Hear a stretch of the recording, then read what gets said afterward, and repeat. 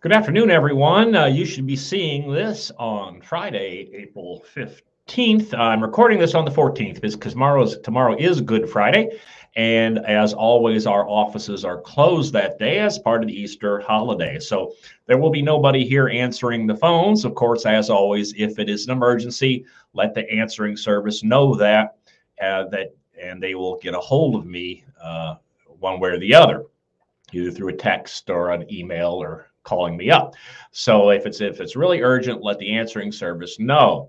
So that is why we're recording this today, so that you see it tomorrow. As you can tell from behind me there, we're going to talk a little about cremation again today. But first, a few housekeeping things. Coming up in just a few weeks is our Tri-State Convention with Kansas and Nebraska, and it is a convention you do not want to miss. We're having a great golf tournament. We're having a Top Golf. We're having both golf and Top Golf. We're having dueling pianos, and that's just the entertainment part. We have got over 60 vendors taking up almost 90 booth spaces in the convention hall. So that is going very well. And we've got a great lineup of speakers, events. Of course, the networking luncheon, which was so popular the last time we have it, plus, of course, the annual business meetings and all the other things that go on. So get your registrations in right now. The deadline for hotels was extended a little bit, so you may be able to get the special rate on the hotel if you need to spend the night. So get all that in as soon as you can. Also, we need to know if anyone out there has been an embalmer or funeral director or both for 40, 50 or more years. We give out 40-year pins. We give out 50-year pins. And recognition certificates and plaques, all that good stuff. But we need to know. We need to know if you have been licensed for 40 years or 50 years so that we can get you or somebody that you know the recognition that you deserve. So don't miss out on that. Update on what I gave you last week, which is going to feed into more of what we're talking about today. Last Friday, I told you that I would be posting on our website the Department of Revenue letter ruling, which we were talking about with the rental caskets that are very often used for cremation purposes when somebody wants to have a funeral or visitation or viewing beforehand. My intent was to have that on our website on Monday. Well, I was having trouble with my computer on Monday, and then the revenue was having trouble with their computers, and then I was out of town. So anyway, it's on there today. The letter ruling from the Department of Revenue is on our website. It covers vaults. It covers casket rentals, and it covers the inserts on the caskets and things like that. But be very careful if you open it up. Do not be misled by the big bold-faced headlines, the headings, because those are a little bit misleading. The first thing it talks about is vaults.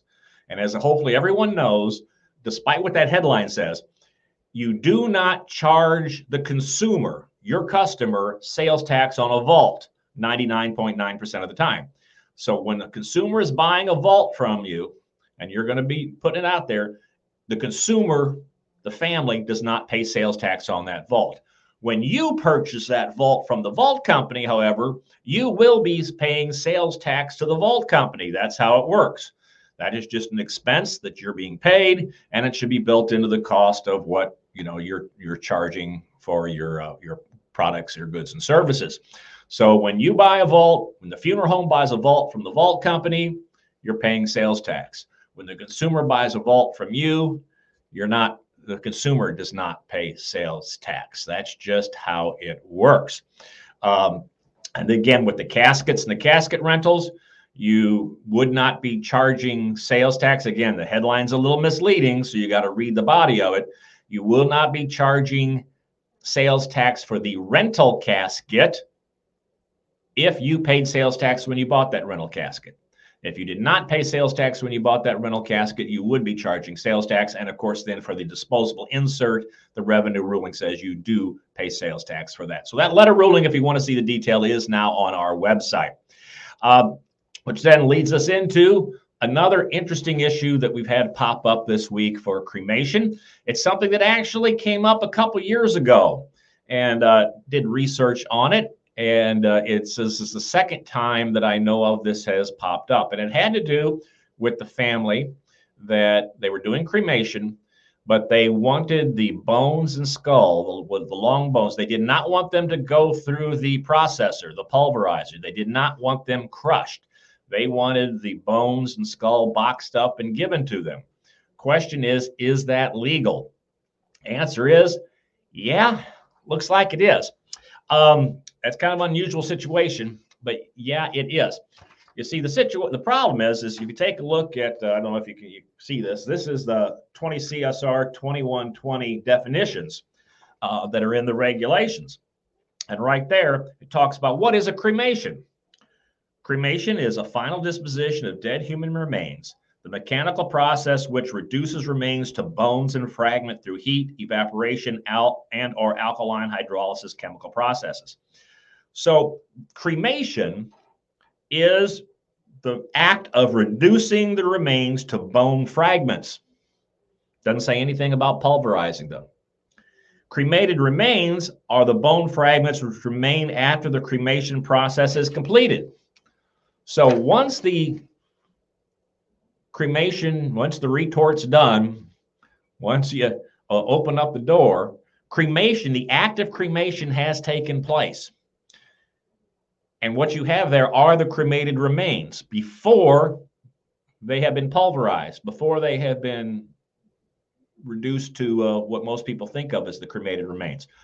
So yes, and then of course, as we've talked about many times, the person who contracted for the cremation is entitled to either in the contract say what happens to the cremated remains, and then of course is entitled to cremated remains. Now, if you use a good cremation contract and a good cremation authorization, it will explain in there that what you do is then process the bone fragments into the processor, and so that what is left is the granulized substance. It'll explain to that in there, so that is in your cremation contract, and the person has signed the cremation contract. Well, then you're fine to go do that. But if before the cremation takes place, before you've done anything, the person who's contracting the cremation says, well, here's what we want to do.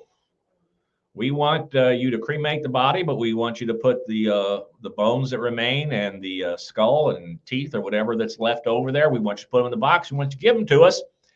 That is legal. Yes, it will create potential problems down the road depending on what they do with those bones. It definitely will. But again, the person who signed the cremation contract has the right to the cremated remains, and that's what the cremated remains are. And now this is one where you don't just have to take my word for it, because when this happened a couple of years ago, I did the research, I came up with my conclusions are, and I bounced it by the attorney for the state board. The attorney for the state board, who she and I didn't always agree on stuff, but she looked at it too, and she and the executive director looked at it, and they agreed as well. But we all said that, yeah, that's legal, at least from the funeral director's standpoint.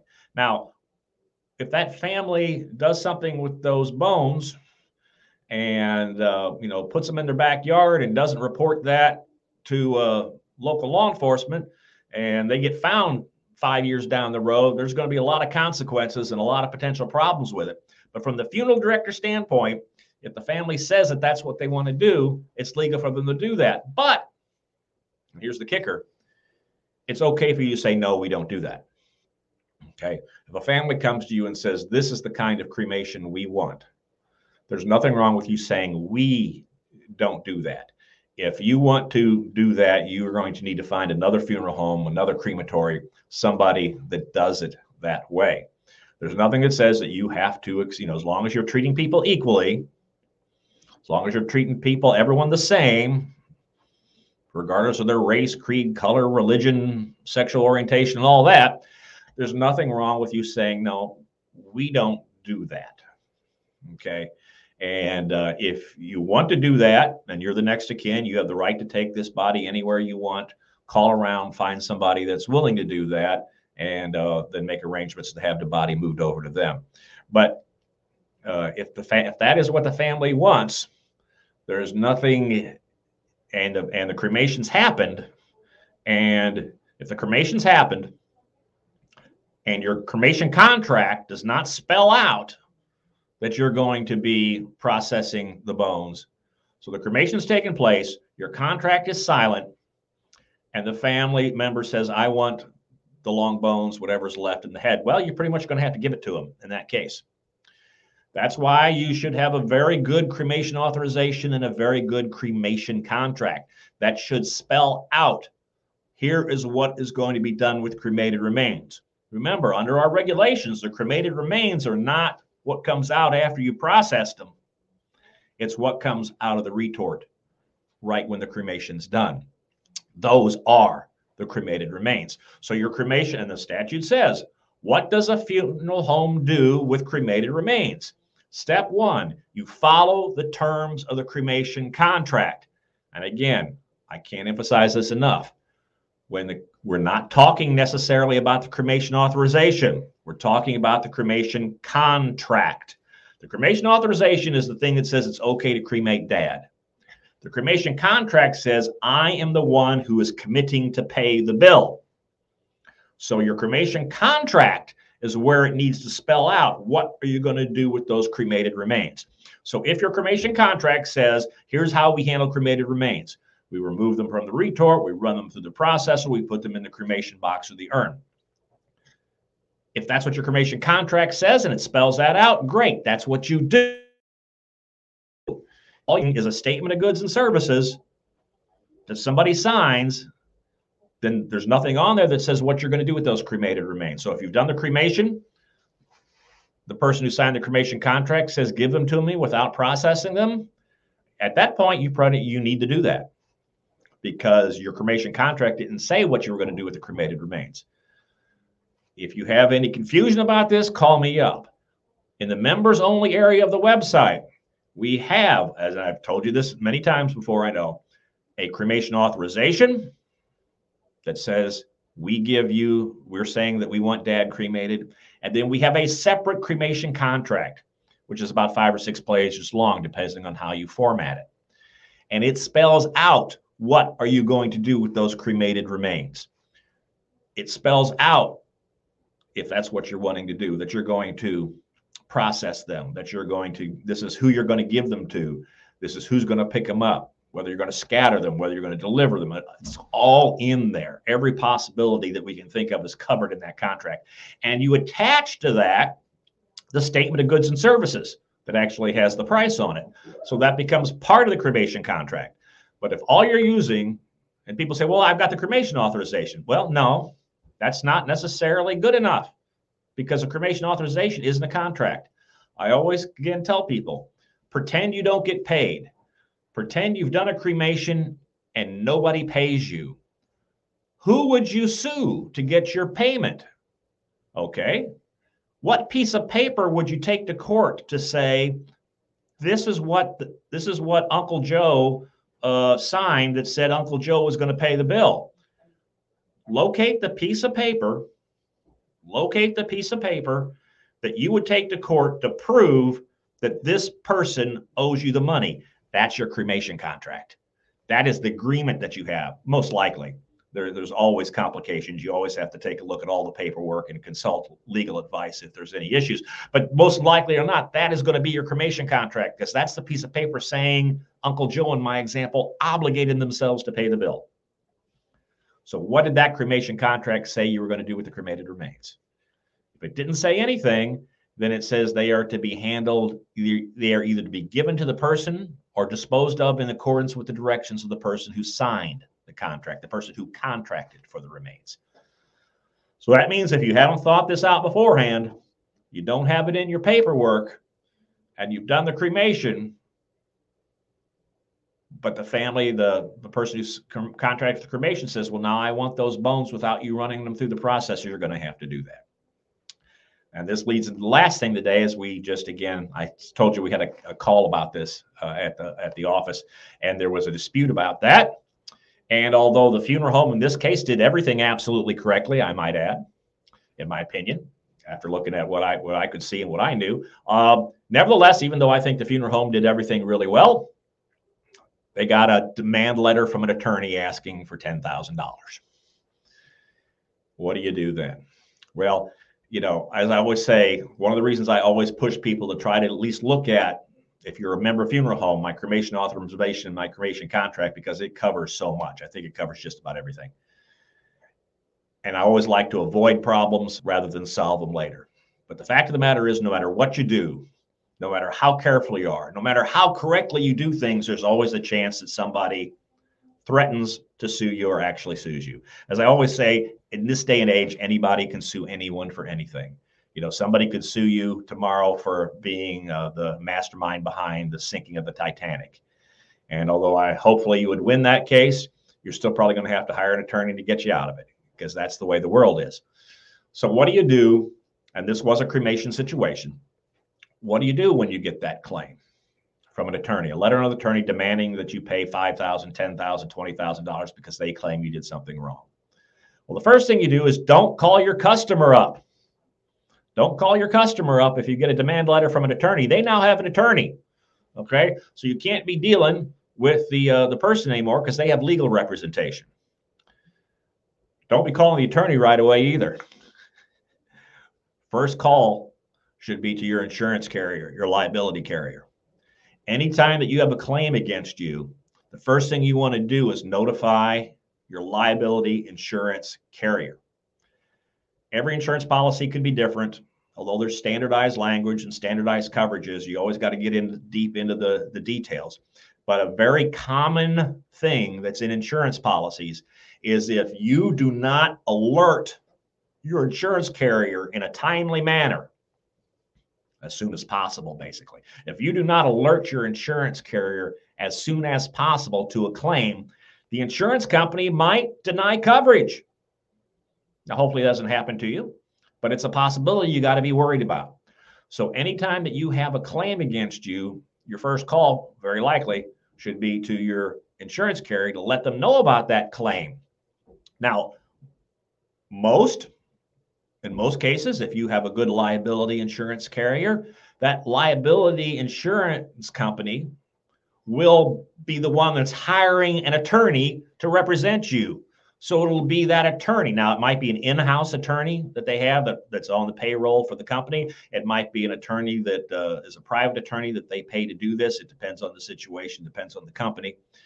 Back in the day, I used to be the attorney for a lot of insurance companies here in mid-Missouri. Did a lot of work for people through their insurance company because a claim would be made against somebody, and the insurance company would hire me to represent that person. Even though I was being paid by the insurance company, I represented that person. Very common. But however they do it, in many instances, it's going to be the insurance company that arranges for the attorney to represent you. So you'll be talking with your attorney, who then will be calling up or writing the attorney who sent you the demand letter or sent you the lawsuit or whatever it is. So when that situation happens, make sure that you have all your records ready. Get everything together because your attorney is going to want to see everything. Make sure you have all your ducks in a row, that you have all your documentation in place so that your attorney can take a look at it. Call that insurance company up right away. Now, in this example that happened this last week where they got a demand letter from an attorney dealing with a cremation, good news is that this funeral home had a good insurance company. It was our endorsed company, Federated Insurance. Now, there are other companies out there that people use, and I'm sure some of them are very good as well, and some of them provide all this and know what's going on. But the nice thing about Federated, among many other things, is I personally know that they do understand the funeral home business, and they have attorneys that understand the funeral home business and understand the claims that are made against funeral homes.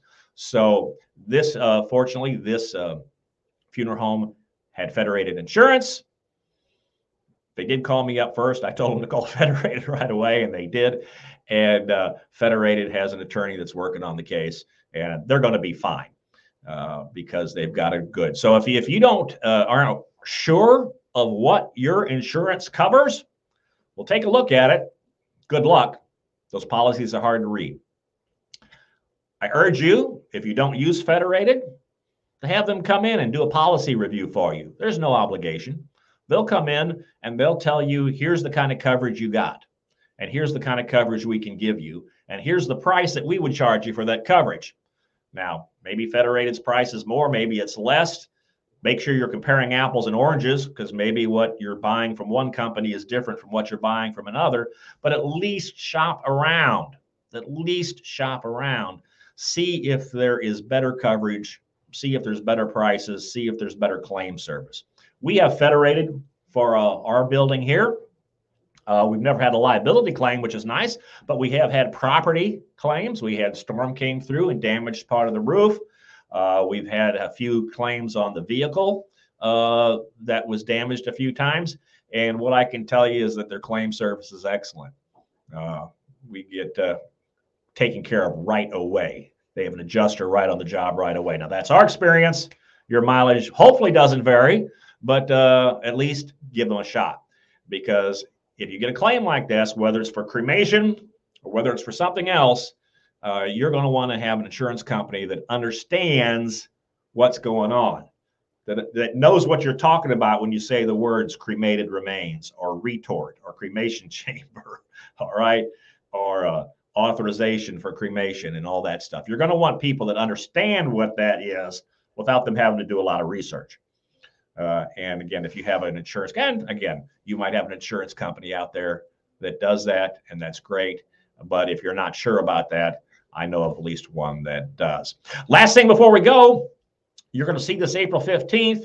That's usually tax day, but this year tax day has been extended to April 18th, Monday, because they wanted, because of Saturday, there won't be anybody there to get the mail, I guess. But in any case, make sure if you have taxes that are due April 15th, usually, that at least you have them postmarked by April 18th, because that was the extension that was done for this year. So that's all we have today. We hope you have a very wonderful holiday weekend. Have a blessed Good Friday and Easter Sunday. Hope that you enjoy the weekend with your friends, with your family, with your loved ones. If you are of the religious bent, hope you have good and meaningful services for this weekend. And we'll see you next week, which will be, I think, the last one that we have before we're packing up and getting ready for convention, which is the beginning of May. So take a look at that. So we'll see you hopefully again a week from today, or a week from when you're seeing this. And until then, stay safe.